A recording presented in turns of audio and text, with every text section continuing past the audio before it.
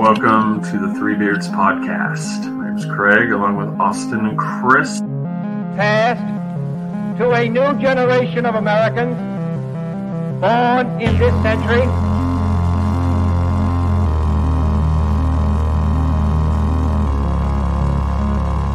Let me out. I'm afraid that is right.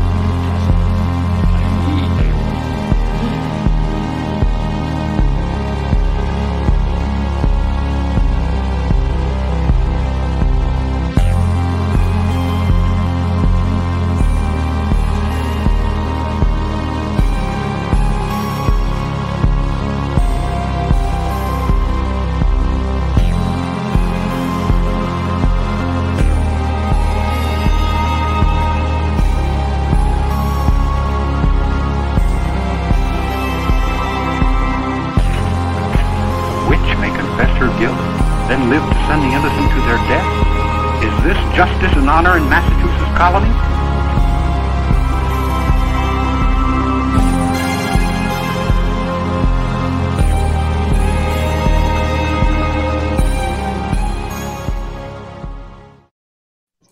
Welcome back, everybody. We've got a couple of great shows going to come up tonight. First, I'd like to introduce Carl Lehrberger, Carell, as he prefers to go by right now. He is coming to us from Colorado at his work, where it's purehemptech.com or purevisiontechnology.com are the two sites where you can find out more information about where he works there, where industrial hemp. And he is also going to be talking to us about his book, which is Secrets of Ancient America, Archaeoastronomy, and the Legacy of the Phoenicians, Celts, and Other Forgotten Explorers. You can find also more information about that at newhistoryofamerica.com, his website. Check that out. Fantastic book. I got the PDF of that, and I was reading through that. And I don't know if we'll get into a whole lot of it, but I'm going to tell you, it's just one of those. I feel like I was cheated as I was growing up because, man, just the part alone on Christopher Columbus. Yep, there's a book. Yeah, it was eye opening. Just that part alone. It's a good one. Well, welcome to the show, Carell. How are you, sir? Carell. I was already correct. Oh, thank you so much. And just went right off of it. Well, I'll just say that we got 2.5 beards tonight, and I'm very honored to be part of the Three Beards podcast, and a warm welcome to Three Beards viewers and listeners. I'd love to have you here, man. That's one of those. As we were going through this, just some of the things that you're in, especially since you're there at work. We'll talk about Secrets of America here, probably in the latter portion of the show here, because he's at work. So why don't we just break into that right there? What would you say was your biggest, driving force? The thing that made you really have this passion about industrial hemp and the uses and the benefits that this actually has to society that has been lost through generations that have basically been taught this is a Schedule I narcotic, that, we can't touch this stuff. This is dangerous. This will kill you. This is heroin. So I'll let you go for there. Well, thank you. And there is a segue between the archaeology and archaeoastronomy and my work with biomass and hemp. And it is that we've all been lied to from day one. And we continue to be lied to. And whether we're talking about our history and who discovered America or not, or whether we're talking about the benefits of plant-based economies and plant-based medicines, we've just been given a big lie. So part of my work has been to really dissect those lies, try to get to the heart of the matter, whether it be our history. But in the case of our world today, we live in a world dominated by fossil fuels, pollution, and greed. And those in the renewable energy sector are really doing our best to replace really hazardous technologies that are not just polluting the planet, but are killing the planet with plant-based solutions. So 25 years ago, I created Pure Vision Technology with my brother Ed Lehrberger. And we, with the help of an MIT scientist, developed a new technology, a completely new technology that can replace oil refineries by using biomass, which is non-food plant material, instead of oil. And it's been a 25-year quest to scale up the technology and to be able to get it to the point where we can deploy it, where it makes economic sense to the big corporate players of the world. So unlike most companies that have really been through the hard times of struggle against the fossil fuel industries, we have persevered, and our technology has persevered.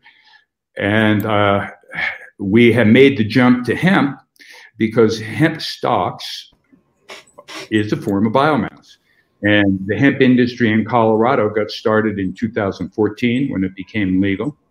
And we really had a lot of action here in Colorado and of course, other states as they legalized industrial hemp in the last 5 years.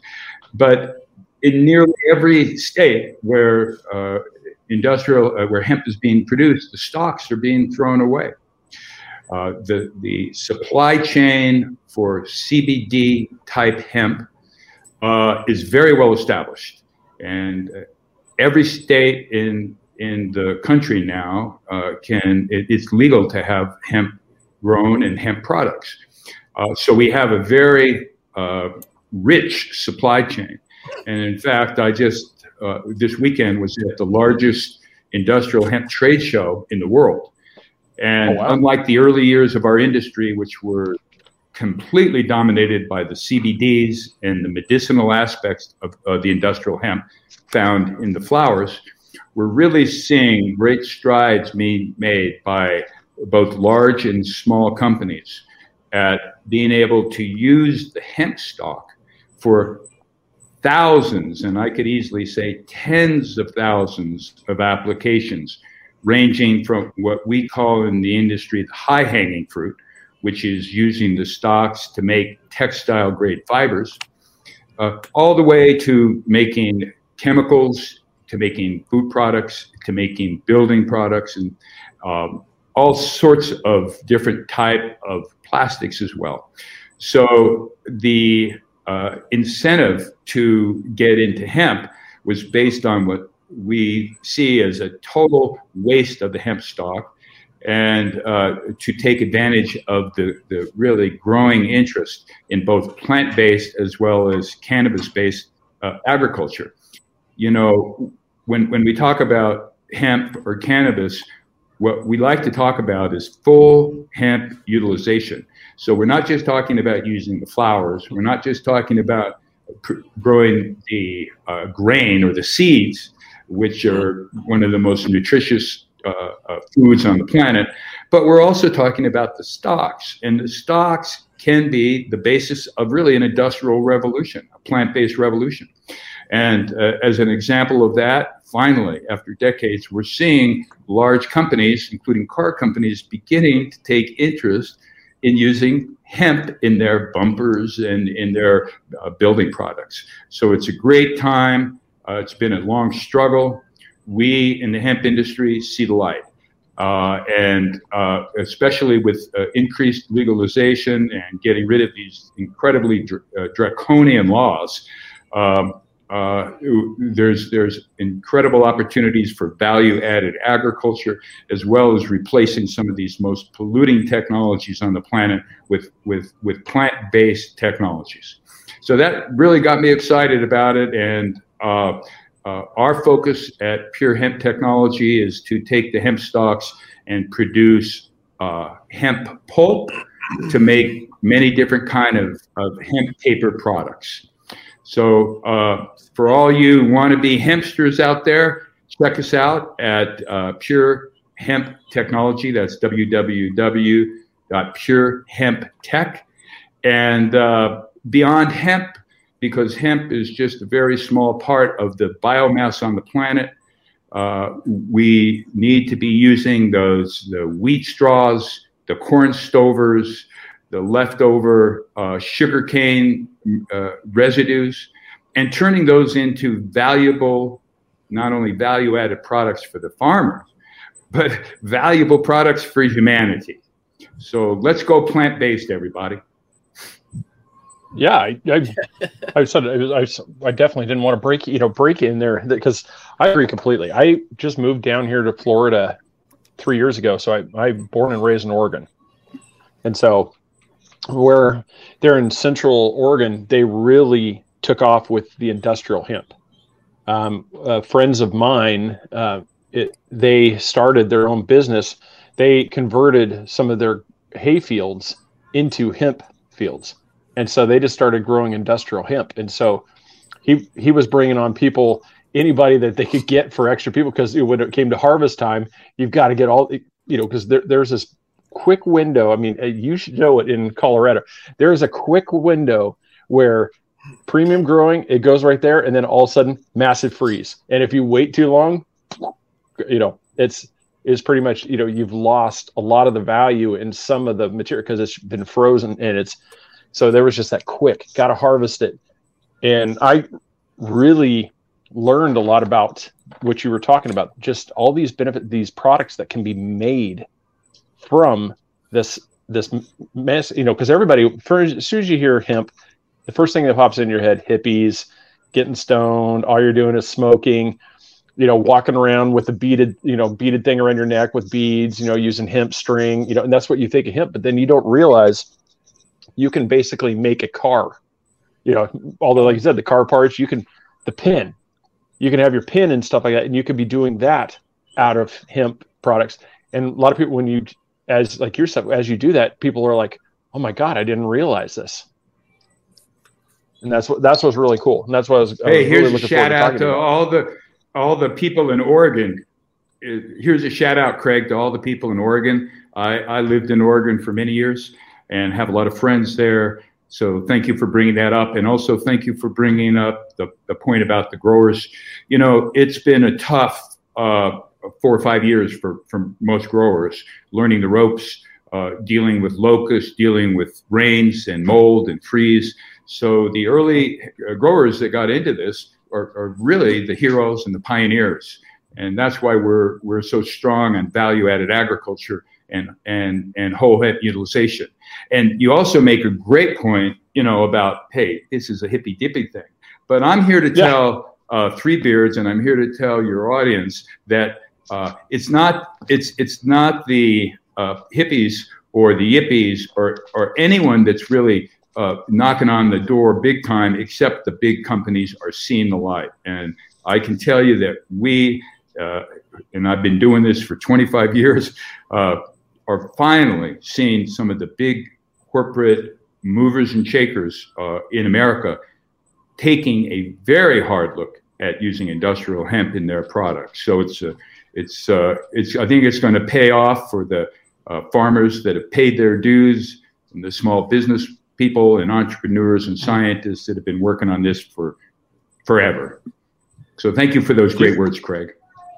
Oh, do you think that's going to be something that's going to help get Washington's attention and maybe get some of this stuff changing? Is the fact that now you've got the bigger dollar players, the ones that actually line, we'll say, so we don't line pockets, when they try allegedly. to get, allegedly. Yeah, we got to make sure we put the allegedly. Do you think that's going to really make this ball move now that like you said, you've got the big money players starting to take notice? I think, Washington did their job in the Farm Bill, and they gave the states the go-ahead to legalize it and to grow hemp. I'd like to see Washington really focus on the bigger picture of the climate change issues now that will come back as a priority in America. And that's also a driver for these large companies because they got a free ride under the Trump administration regarding climate change and any kind of penalties for destroying the planet.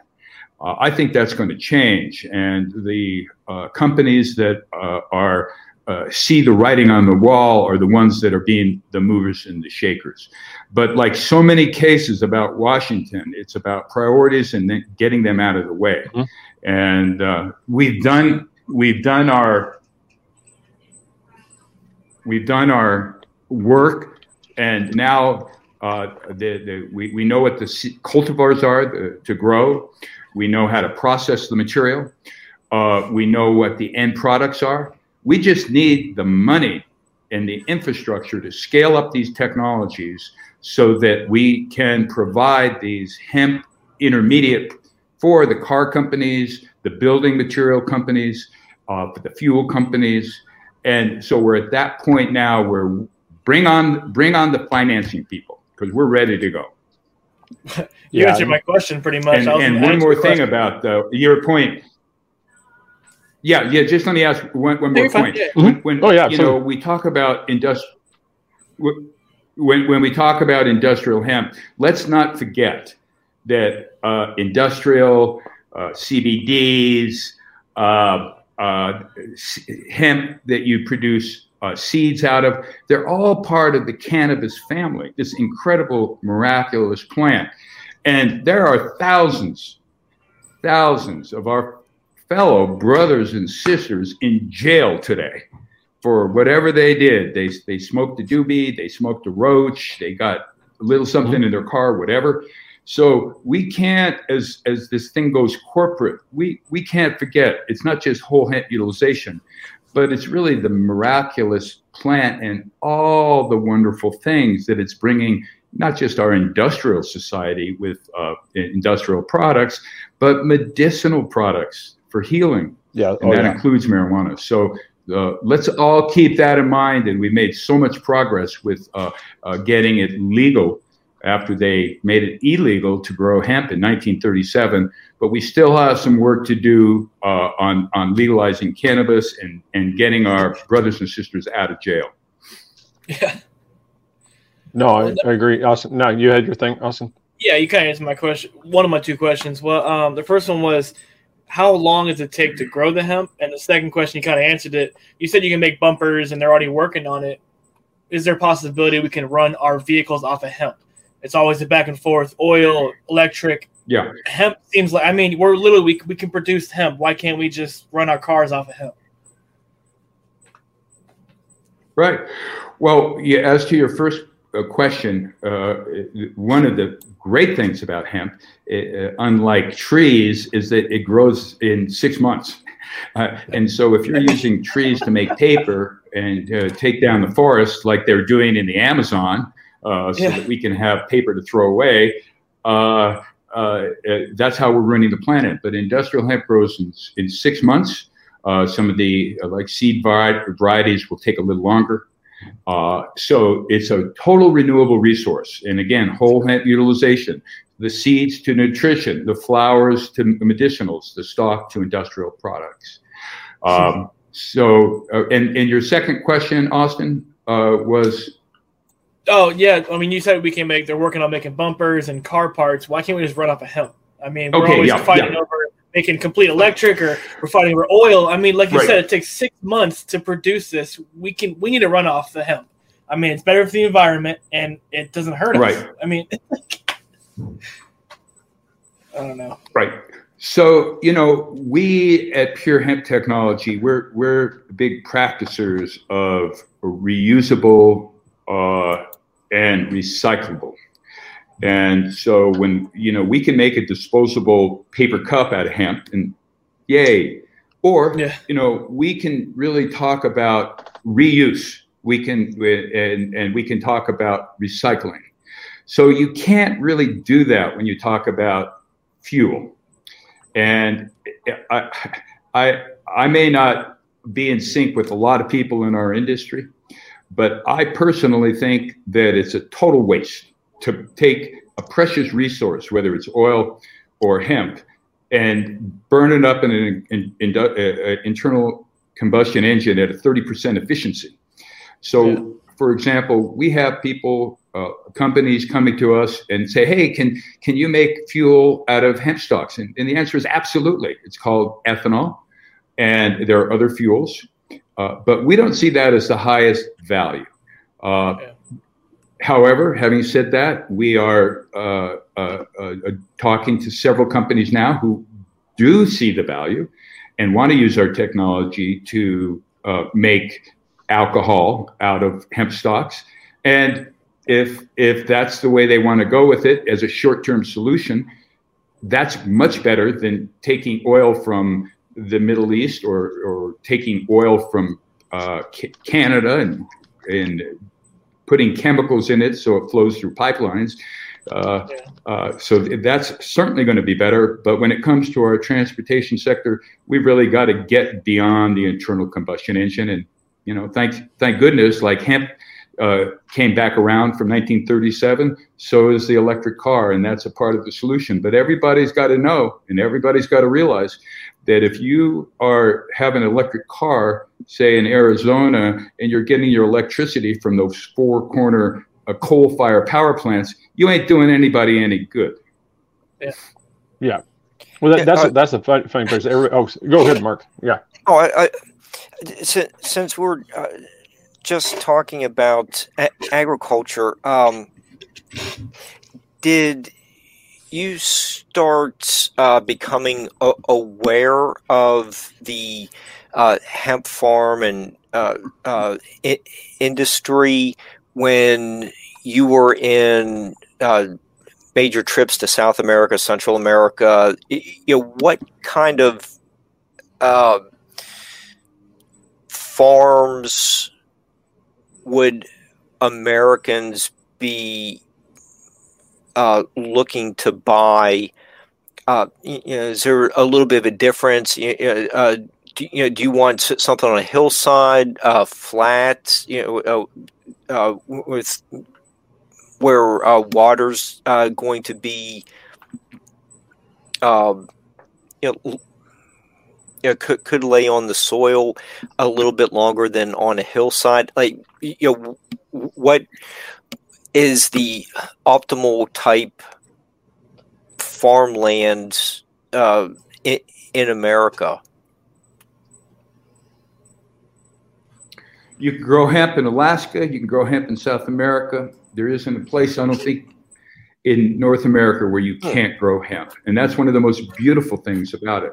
Now, obviously, speaking of Oregon, Craig, Oregon is perhaps the most prolific place that I've seen where hemp grows, partly because of the volcanic soil and partly because of the microculture in Oregon.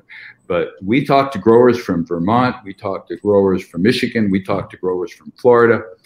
Each state will have a different situation as it relates to its climate, the kind of pests they have, the kind of soil they have.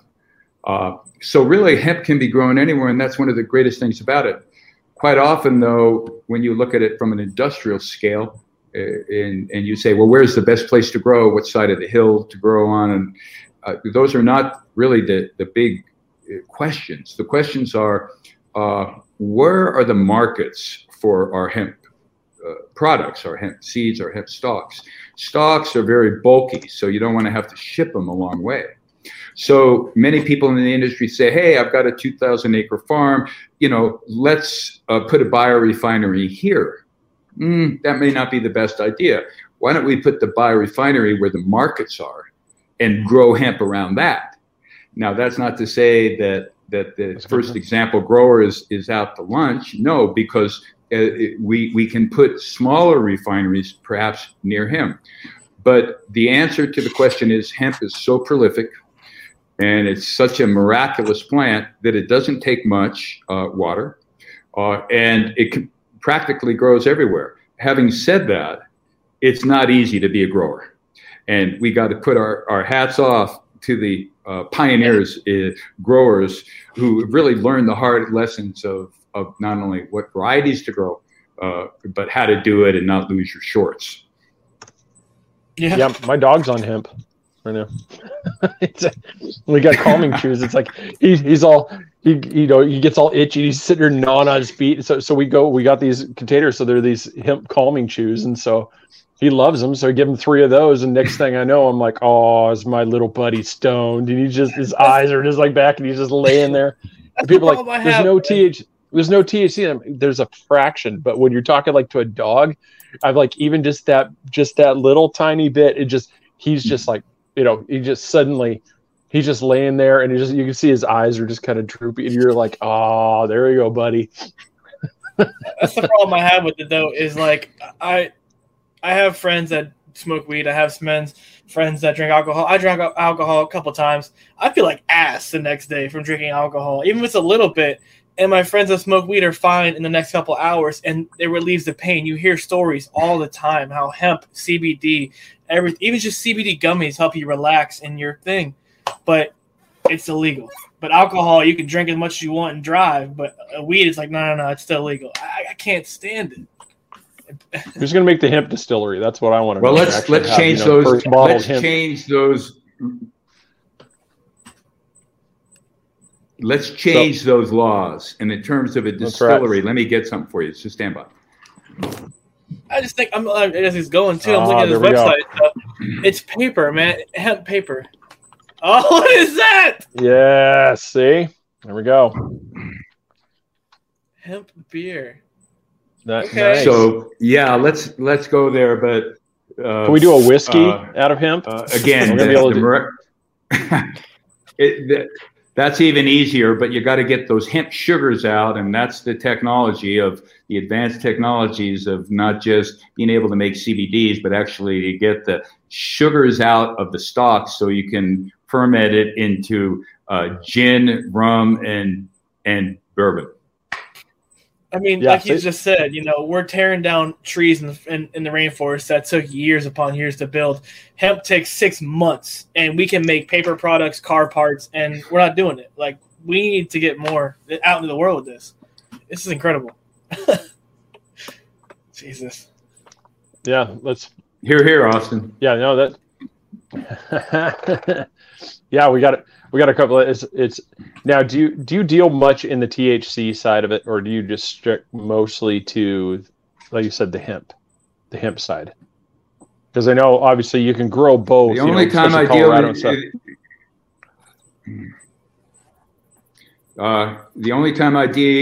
with the THC is after hours. So our business is completely about industrial hemp. Industrial hemp, has a very a minute part of the cannabinoids is THC. A little bit of THC is a really good medicine with CBD, because you get kind of a synergistic effect of all of the cannabinoids. So it's an important part of what we do, but legally, it's a different set of rules, a different set of laws. There are so many people doing the marijuana business, and it's helped get the whole industry off the ground. But we're in it for transforming the world, transforming industrial society, and we believe that hemp can be a very big part of that. Not only on the industrial side, but on the value-added agricultural side. Now, the farmers are not going to make money selling pure hemp technology, their stocks. No. They're going to make their money growing the seeds and selling the seeds and potentially the flowers. But we're going to take those stocks. We're going to have a supply of stocks. We're going to get them at a good price from the farmers, because they're making their main money on the seeds. And we're going to turn those stocks into bumpers, into bioplastics, into biochemicals that will replace oil-based chemicals, into building products, and on and on and on. So when those markets get going, it's going to be a green light to the growers to get growing. Cassie's sold. She says she's ready to invest. Sign her up.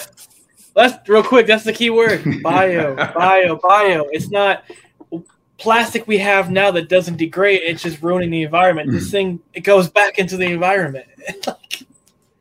My God. So, are you getting information from like the pharmaceutical industry that you're cutting into their profits?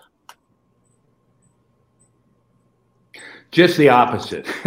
when we started selling CBD products in 2015 and 2016, the market share of the pharmaceutical companies in that small CBD market, 1%, 2%. 3 years ago, they might have had a 5% market share, but today, I'm guessing, I don't know, but I'm guessing their market share is about 30 or 40%. And as time goes on, the pharmaceuticals will really dominate the CBD area. So it's kind of just the opposite. They're taking off from the small pioneering companies and taking much more market share. However, it's going to be these small companies and these smaller brands that are able to survive, that will be able to make it in regional markets with specialty products, premium brands, organic materials. So, us small timers aren't going to go away, but we can definitely feel the heat of the pharmaceutical companies breathing down our throats. And a lot of what the pharmaceutical companies are doing, it's not like what we do with like pure hemp extracts and things. They are, making what they call in the industry isolates, where they isolate just the CBD cannabinoid and in a powder form. And that's what is being put into many of the pharmaceutical-based medicines. So we will always have the whole hemp folks and the whole hemp products as the pharmaceutical companies come in and really take market share from the smaller folks. Nice. Now, kind of like a segue to get kind of like in the thing where we were talking about, because even hemp, it goes back, to your previous, what we were talking about, your previous book, The Secrets of Ancient America. This was something that throughout history, this has been used. Hemp. This isn't a new thing. This is something that thousands of years, this product has been used. It's incredible that the pharmaceutical companies and the plastic companies that were pushing Rayon and Dacron in the 30s were able to muster enough political power that they made this incredible plant illegal. And except for a very few years during World War II, it remained illegal to 2014. So it's part of the same conspiracy, if you will, of how our history is being presented, how any topic like hemp is being presented. And at the end of the day, I can tell everybody what most of us probably already know. From day one, we've been lied to. We've been lied to about our history. We've been lied to about what is our purpose for being here. We are not cogs in the economic wheel. We are spiritual beings here to progress and to make a better world for the future. And that somehow got lost here. And we are really doing our best to really find our way. And the Secrets of Ancient America book, it was a culmination of my research into some of the archaeology of North America, and the overwhelming conclusion is that we have been lied to, and that the story of our history has been mistold, and it's really has a lot to do with the conquest of the Americas, the destruction of indigenous cultures. And the pillage and the rape of the land. And to this day, that ideology of conquest continues around the world. And it's part of writing the book, Secrets of Ancient America, was at least an attempt to get some of our history right. And hopefully I've been able to make a contribution in that regard. One of the major aspects of my research and of the book was the Celts in America chapters, where we have evidence in many states, beginning in New England states like Massachusetts to Midwestern states like Kansas and Colorado, and other states, that the Celts from the Iberian Peninsula, which is now England and part of France, made it to America over the Atlantic Ocean, set up colonies, set up cities, set up trading routes, explored the Americas, left maps, left remnants of their culture carved in stone. There are places in 4 or 5 states where one can go to a cave or a rock art panel and see carved in the stone Celtic writing. And the Celtic writing can be interpreted, and embedded in that Celtic writing or nearby are petroglyphs. And the writing is talking about the petroglyphs, and the petroglyphs are talking about some type of a celestial event.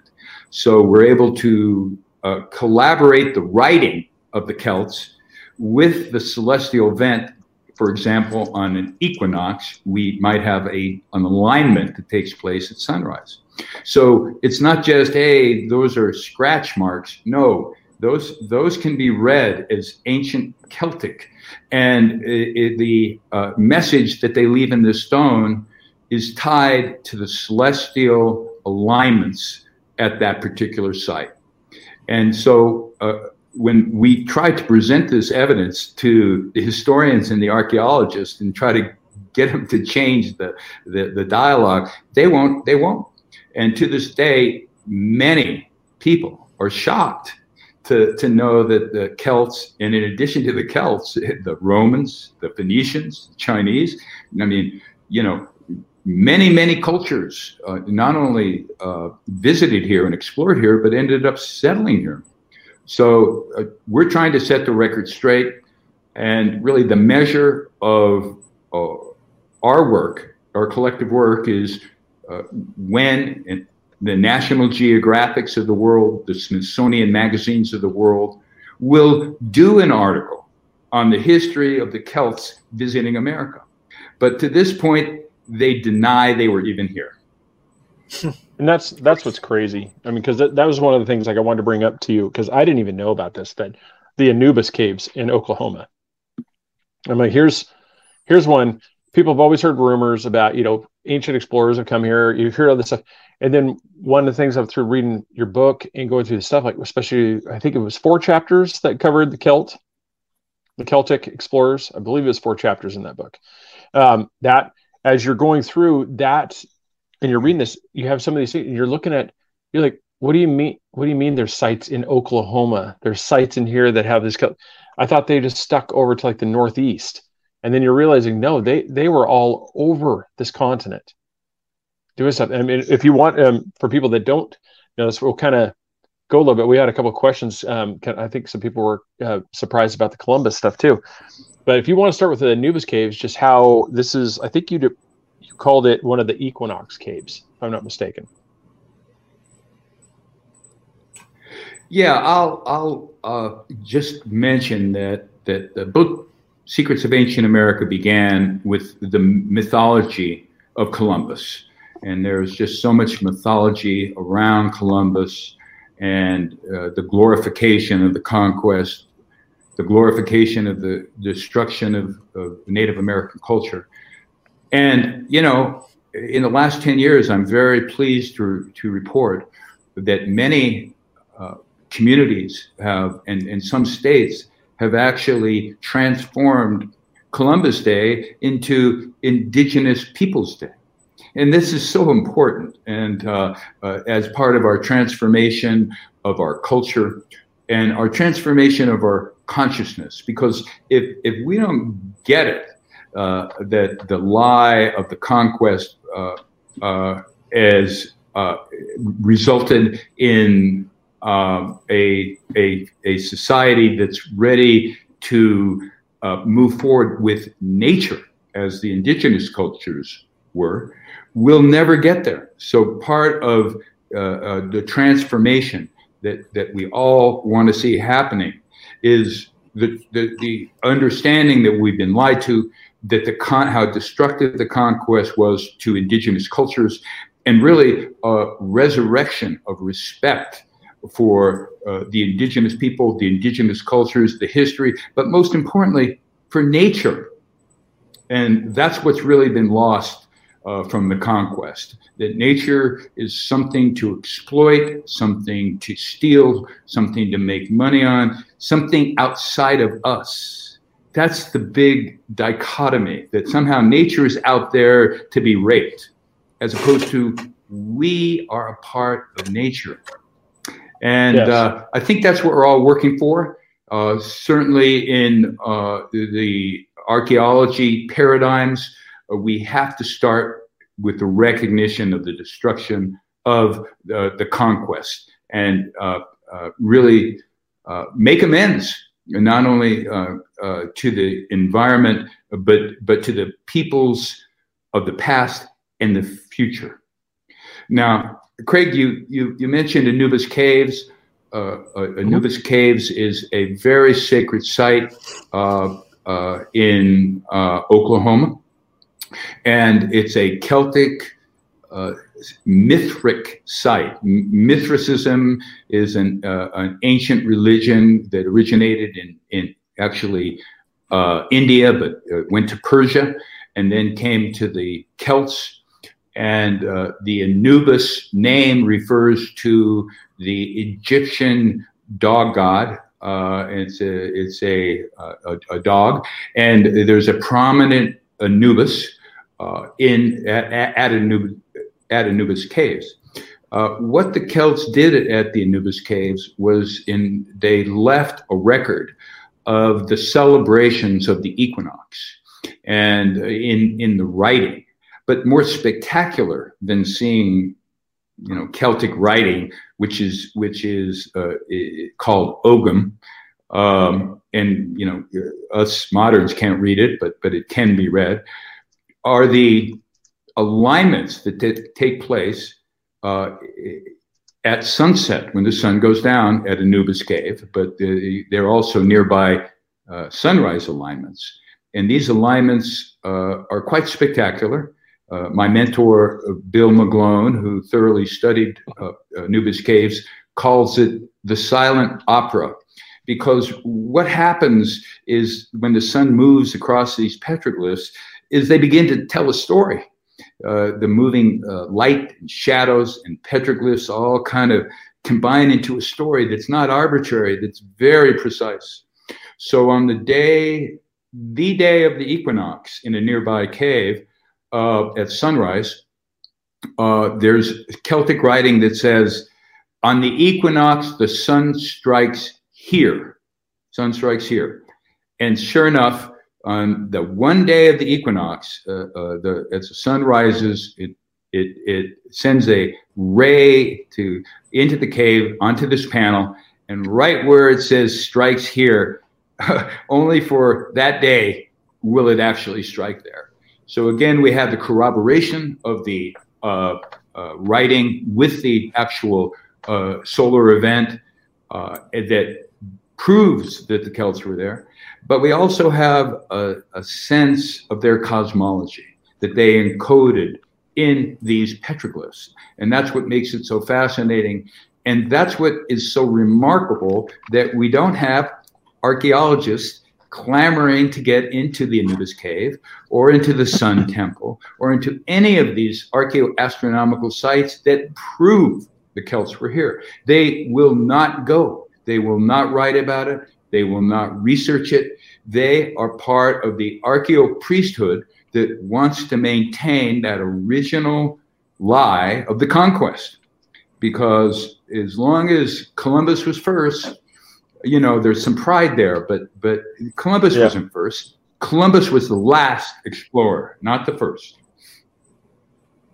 Yeah, and I was kind of, I was going to talk about, I really liked your description, the archaeo priesthood, the way you did that to because one of those for America BC, had a profound, effect on you. If from the interviews I listened to, that this is one of the things that really kind of drove you to really trying to research this stuff.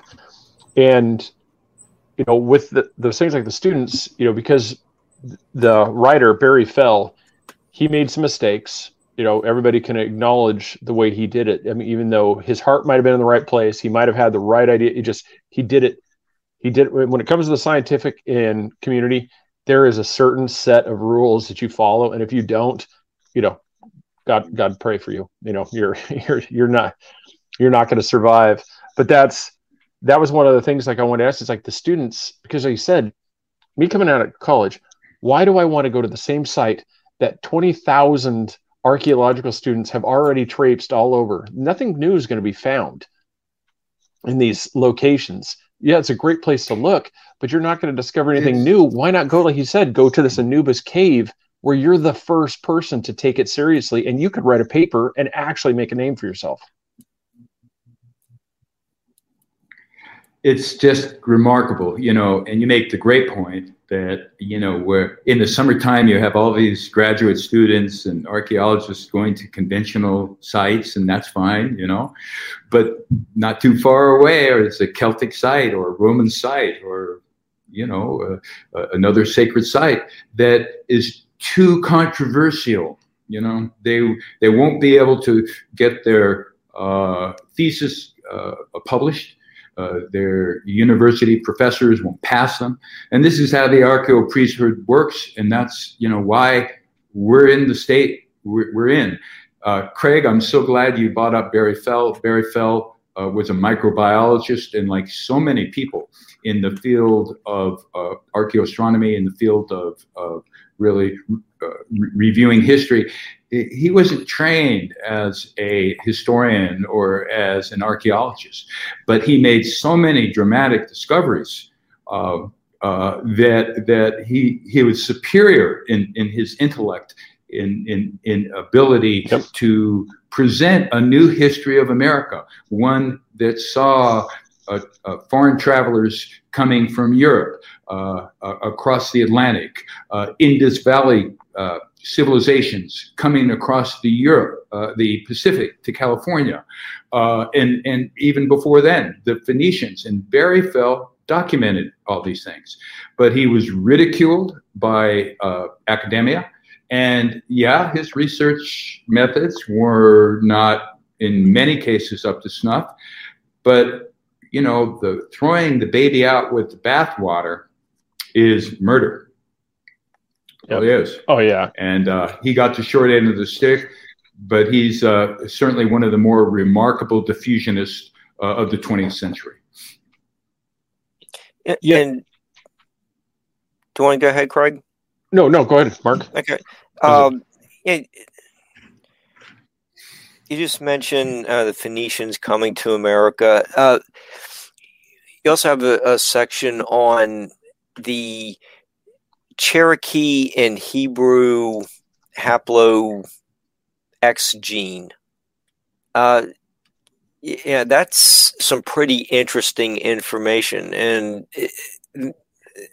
you also cover the Los Lunas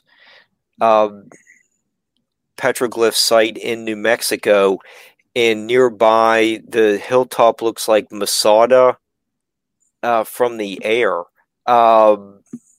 There's a lot there with that information. Can you tell us a little bit about what this DNA tests are revealing about who was coming to America? Okay, well, that's a can of worms. we'll do our best to dissect that very great question. There was a chapter in the book on Hebrews in America, and in that chapter, I cite several different artifacts that had pre-Hebrew scripts. I note several sites, including what Mark referenced was I think Mystery Mountain in New Mexico, and the Calais relics from Arizona. So there was really ample evidence to suggest that Hebrews, different groups of Hebrews, did make it to America. And in the case of Calais, which was a community in Arizona, settled by Hebrews that had escaped from, not clear in their writings, but had escaped from the Middle East and came to Arizona, presumably for silver, but to settle. These ancient relics that remain are a very interesting cross of early Christian writing, and most of the artifacts are written in Latin, adorned with Hebrew lettering and Hebrew imagery. So it's such a fascinating topic for a historian from the old world to see how the early Christians blended in a lot of Hebrew symbols, and this is all in Arizona. Now, you can't even see these artifacts in Arizona because they're locked up in the museum's vault. But the researchers have been able to get them. You can get photographs of them. I was able to look at them, and they allowed me to go in and visit and see these artifacts. And it's really an amazing chapter, not only of the new history of America, but from a historical point of view, that time in the 2nd century and the 3rd century, where you had this interesting mingling of the Christian and the Hebrew cultures. And, this is kind of the interesting case of America. And, I had previously mentioned the Mithraic cults of the Celts. The Anubis cave that Craig was talking about in Oklahoma, perhaps it has more Mithraic symbols and writing than any Mithraeum in Europe. In other words, the Romans destroyed all the Mithric temples in Europe, and they destroyed most of the stonework dedicated to the Celtic gods. They don't exist anymore except in museums. But you can come to America and you can see the Anubis cave symbols. You can see the Anubis, the god, the Egyptian god of the night.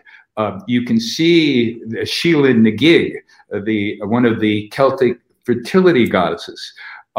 You can see the cosmology play out as the sun god dies as the sun goes down, and the god of night in the form of the Anubis is illuminated by the light.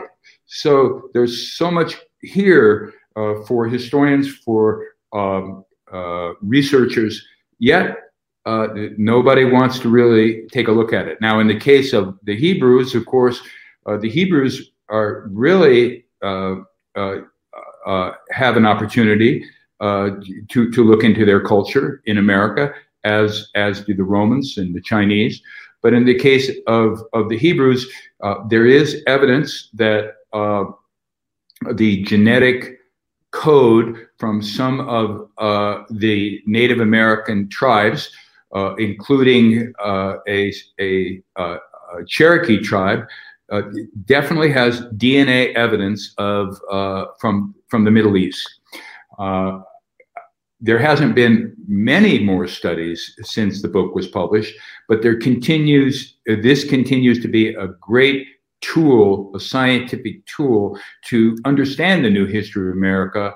And we can see by the records, and in not just the DNA records, but in the petroglyphic records of the mingling of these different cultures in America. For example, there's a group of red-headed Indians that spoke an Irish dialect. Well, they are no longer here, but there's a record of them. They, like so many Native American tribes, were wiped out by disease. But there is ample evidence that the different generations of Hebrews made it to the Americas, and the evidence in the form of coins, in the form of relics, in the form of petroglyphs, and the lead crosses found at the Kalela site in Latin are all indicative that the Hebrews made it here. Yeah, and one of those, like April, she's like, she was really surprised that there are people, that there's, all these monuments to the ancient gods and goddesses, here in the Americas. And it's true. I mean, like these sites, there's one I was going to bring up with you too. The Pathfinder petroglyph, even though that's not really, doesn't really fall like with the Celtic thing, but just having that, how it depicts the creation, a story about creation in this. And this is a very, very little known site because of it being a private, and it's hard to get into it, but still just that the depiction that this has on the wall is just, and these are some of the stories that when people look, and if we could actually get archaeologists to actually go out and do this research for a change, instead of just like, no, there's nothing there. It's like, I don't know how much more of an inscription we can get you that clearly says, for this stuff right here. I don't know what it's going to take. Well, you mentioned the Pathfinder site, and I could see on the screen that one of our viewers, thought it was amazing that there are actually ancient goddess inscriptions and ancient goddess petroglyphs. And not only from the old world, but as I mentioned, at Anubis Cave, there's Epona is pictured on a horse, and the mother goddess Sheila Nagig is in a carved, so that it's just indistinguishable. That could have been a rock in Ireland. But the Pathfinder site is truly a Native American site. There's no foreign stuff going on. But what makes it one of the things that make it so exceptional is the depiction of the mother goddess, and she is pictured at this particular site, and it's quite a honor for any of us when we go to these sites. We have to take off our brain power and our concepts and really get down on our knees and pay respect to what we're seeing, because it's not just like we're seeing a petroglyph. No, we're seeing the depiction in art with an alignment of the creation myth of some of the Native American tribes.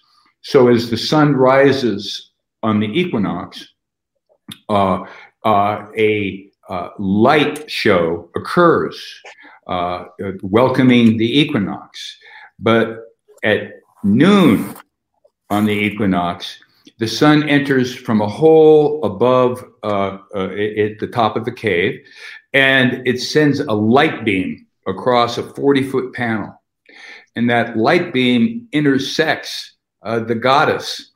And at that one day of equinox, it is attuned to that goddess, and that light impregnates her. And the light goes through her, and it shows her two sons. And these two sons are the part of the whole mythology of some of the Native American people. So what we're seeing is not just a depiction of the goddess in this case, but we're seeing a light show story depicting how father-son impregnates Mother Earth to create the hero twins. So it's such a sacred site, such a sacred presence. And I just wish that we, humanity, could honor this site and allow the Native American people to be a part of the site, because it's truly part of a lost history. Yeah. So thank you for bringing up the Pathfinder site. Oh yeah, no, there's another one here. I wanted to share this here for people to see, because this is another one, the Bat Creek Stone. I'm going to pick the picture up there for people to see. And this is one artifacts, in this case, of a Canaanite or a pre-Hebrew writing. Yep, and that's it's one of those things where, didn't they originally believe that this was Cherokee? Isn't that what one of the things that they described? Like they thought this was Cherokee writing. Yep, and the first guy who looked at it from the Smithsonian said that's Cherokee, but it was an independent researcher who flipped it 180 degrees and said, no, that's Canaanite from the Middle East. So the example you have there on the screen is one of many different examples. And that's one of those things. It's of artifacts from the old world, and it's not just writing of the Hebrews, but there's the writing of the Phoenicians that you can see in up in Maine and in Massachusetts. And you can actually, if you can read Phoenicians, you can see that they. I'm going to plug my computer in, you guys. I'm sorry. You're fine. You can see in Phoenician writing an inscription that says, "This is a landing port for Canaanite vessels," for Phoenician vessels. And that stone is now in the museum. And again, I don't know how many archaeologists have taken their time to go visit it as proof that the Phoenicians were here. But throughout America, there's many secrets to discover and many stones to unturned. I was going to ask you about the Macintosh stone. Are you a firm believer in that? Craig, you caught me off guard. Tell me a little about the Macintosh stone. Oh, really? Yeah, Mark, you're a little bit more of an expert on this one too. Let me get up a picture here. Bring it for you here. So you passed the buck to me. Well, I'm getting the picture. It's like I'm getting a picture for him here. I was like, go ahead. It's like the size of a Gatorade cap, and a quart or something like that, and it has hieroglyphs on it. Look like they were carved with a Dremel. It's very detailed. Oh, look at that! Yeah. Right. I can send you a few photos. After the show. I don't know I don't know specifically about that stone, but in my book I do show a photograph of a stone about that size from Egypt. It's a scarab, and the smaller they are, the harder they are to find. But this is an example of an artifact, and I'm not in a position to say it's this or it's that. But I am in a position to say that there are many of these around that have been from different cultures and different locations that have been completely discounted by the archaeological community. And we really need to reassess the artifacts that are stored in boxes in the museums and really take a fresh look. So while I don't specifically know about that stone, I can tell you that there are literally hundreds and hundreds of artifacts with ancient writing from the Middle East, from Europe, from Asia, including Chinese writing. And that glyphs on that stone looked very similar to Far Eastern glyphs. It was found in Michigan. It seems like there's some evidence that the 1430 Chinese circumnavigation of the world made their way into the Great Lakes. Maybe that stone was dropped and eventually washed up on the shore, and Ron Rademacher is investigating it. But I agree with you that right. The writing on it does suggest Chinese characters, and there's the Nicholas's recent publication on the Chinese coming to America, staying in Cahokia. Maybe that could be part of another sample of the portable rock art that you've written about. And you have one article here in Ancient American Magazine, number 123. Do my little Vanna White impression. That's right. But let's go over there. You do have some of your own photos. There's, but you do. I know the radio listeners can't see it, but Chastity can. But what did these you describe them as being worked with some kind of tool? What did they symbolize for the people carrying? Then they seem to be decorated.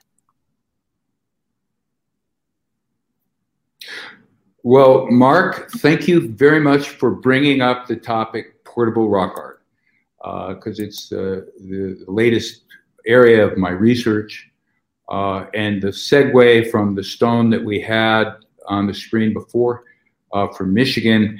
Generally speaking, we could call that portable rock art, but it would be more of an inscription. When we speak of portable rock art, we're not talking the 1400s. We're not talking the time of Christ. We're not talking thousands of years ago. We're talking tens of thousands of years ago. And we're talking about an ancient tradition, not just in North America, where the indigenous people adorned stones with art. And these stones included their tools. Now, this is not acknowledged by any major institution or credible archaeologist like the New History of America. They won't go there. But when the museums of the world are re-examined, what we're going to find is that many of these functional tools, for example, are actually pieces of art with carvings, images, petroglyphs, and they're quite abundant. What I believe happened is that this was the oldest form of art, where the artisans would take a stone that they saw that inspired them, and they would make it into a piece of art. And it's not just a totem, These are very complicated artistic creations that use the whole art the whole rock to create many different interrelated images, like the petroglyphs at Anubis Cave, that tell a story. And what's most amazing is, like you would think, you go out and go arrowhead hunting, and unless you're a great arrowhead hunter, or unless you come across a cache of arrowheads, they're pretty hard to find these days. Oh yeah. But I'm here to tell you that portable rock art is not hard to find. It's hard to identify because they're covered up and they're almost in the field, indistinguishable from any rock. But if you look at the shapes and you become familiar with the artistic styles, what we're learning is the abundance of portable rock art, and the tradition goes back thousands of years ago. And it's just now, from what I can tell, being rediscovered. And it's one of those areas where we have lost history. There was some disconnection between the cultures that were creating this art as a tradition over thousands of years ago, and it stopped. Now, I believe that tradition continued right up until the time of the conquest. But there are other people who think that the tradition ended with the catastrophic bombardment of planet Earth, the Great Flood story. But that's not important. What is important is that there's an abundance of portable rock art. It tells us a lot about the creators, and really most importantly, and this is phenomenal, it presents a whole new artistic style. I mean, literally, Picasso, move over. I mean, the kind of art that you're seeing in these stones is multidimensional, literally multidimensional art. So it's something that a continuation of my research with the Secrets of Ancient America, exploring this ancient art style, trying to understand why it's been lost to us, to give a perspective of how to read the art, how to read the rocks, and really do our best to pass along something that is so much of a connection for humanity. I mean, literally in portable rock art, what we're seeing is a connection between the ancients, the present, and the future, all wrapped up in nature.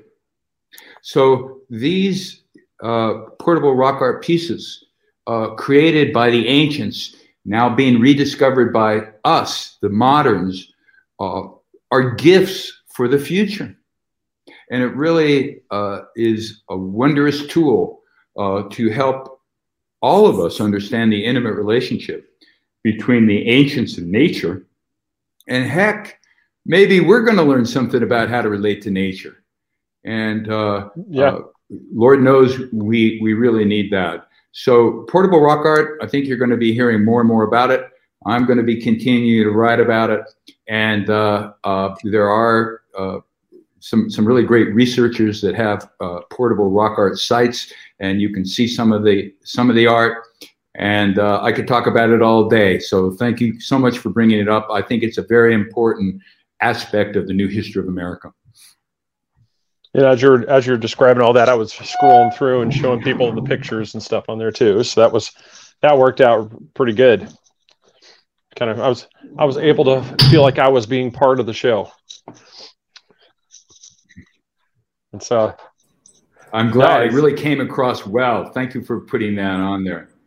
Oh, you're welcome. That was really fascinating. Those are a couple articles, and those you can find those two articles. If I'm not mistaken, those are on your site, New History of America, correct? That's correct. newhistoryofamerica.com under rock art, and there's several articles there, as well as other articles that I've published on archaeoastronomy and petroglyphs. Well, Carol, Carol. I just said Carell. God. I even told You're myself good, man. as I was coming. As long as you don't call me sir. I know. I was going. This is one of those Freudian slips. The whole time I'm telling myself, "Don't say Carol. Don't say Carol. It's Carell. And what did I do? Immediately just went right into what I told myself. So, Carell, thank you so much, everybody. Check out, you can go to Amazon. If I'm not mistaken, there is a link on your site to Secrets of Ancient America, Archaeoastronomy, and the Legacy of the Phoenicians, Celts, and Other Forgotten Explorers. and that's newhistoryofamerica.com. And you can also, in the beginning of the show, we really got into it about hemp, which was fantastic. And go to purehemptech.com and purevisiontechnology.com to find more information about Corell's work there. And fantastic stuff, sir. I really appreciate you coming on the show. Hey, this was so much fun, and you almost inspire me to get a beard. Then it could be 4 beards instead of 2.5. But no, seriously, thank you so much. The work you do and the work on alternative radio is so important to bringing the truth out. You just cannot get this kind of information on conventional news and conventional media outlets. And as I said, a measure of how successful we collectively are is when the National Geographics, the Scientific Americas of the world start publishing articles on the secrets of ancient America that are no longer secret. Exactly. Yeah, we can't, I hope that happens soon, because it's a real tragedy that this stuff has just gone unnoticed and, refused to look at. Well, I would like to not only thank you guys, but also offer good journeys and thank you to your audience. And I'm pleased to be in communication with anybody who wants to be in communication with me. So good journeys to all. Appreciate that, sir. Thank you very much. Have a great night. Thank you. You too. That was a lot of fun tonight. It's awesome. Mark, Eddie, thank you for coming on. I really appreciate it, sir. Thank you. That was great help, especially when I threw you under the bus and made you just suddenly describe the Macintosh Stone at last second notice. I was just right. I got solely focused on, getting over to that. So, all right. Well, this episode was brought to you by Nanny Cakes. Go to Nanny Cakes 407 on Facebook, or give her a call at 407-928. I can't see it. My thing's frozen.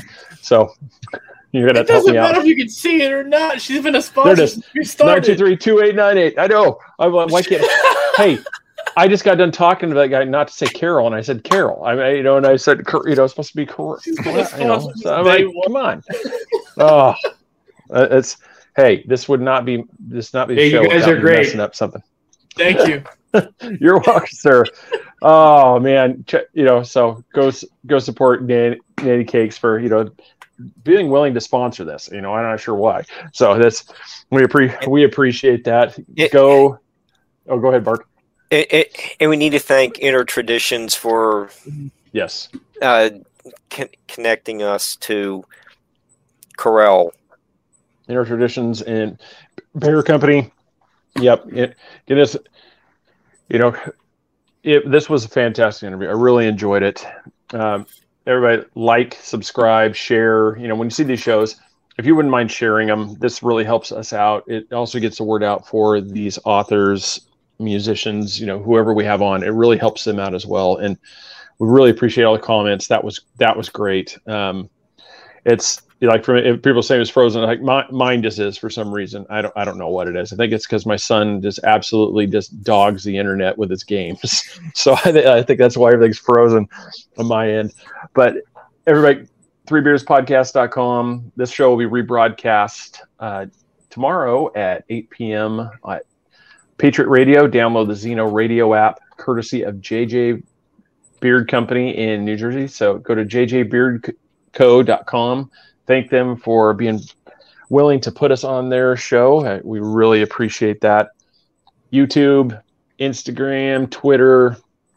We don't do the TikTok thing yet. We haven't got there yet. So, yeah. Maybe. Yeah. Fishing. So Carl Lehrberger, Corell, thank you so much. And, go to newhistoryofamerica.com. Check him out. Also, like I said, the book, Secrets of Ancient America, Archaeoastronomy and the Legacy of the Phoenicians, Celts, and Other Forgotten Explorers. Also visit him at purehemptech.com, purevisiontechnology.com. And you can also, Ancient American Magazine, you can also see those articles that I was scrolling through there as well as his site, the newhistoryofamerica.com, where you can go to rock art and you can see those pictures as well. So thank you everybody for watching. Appreciate it. Have a good night. Thank you.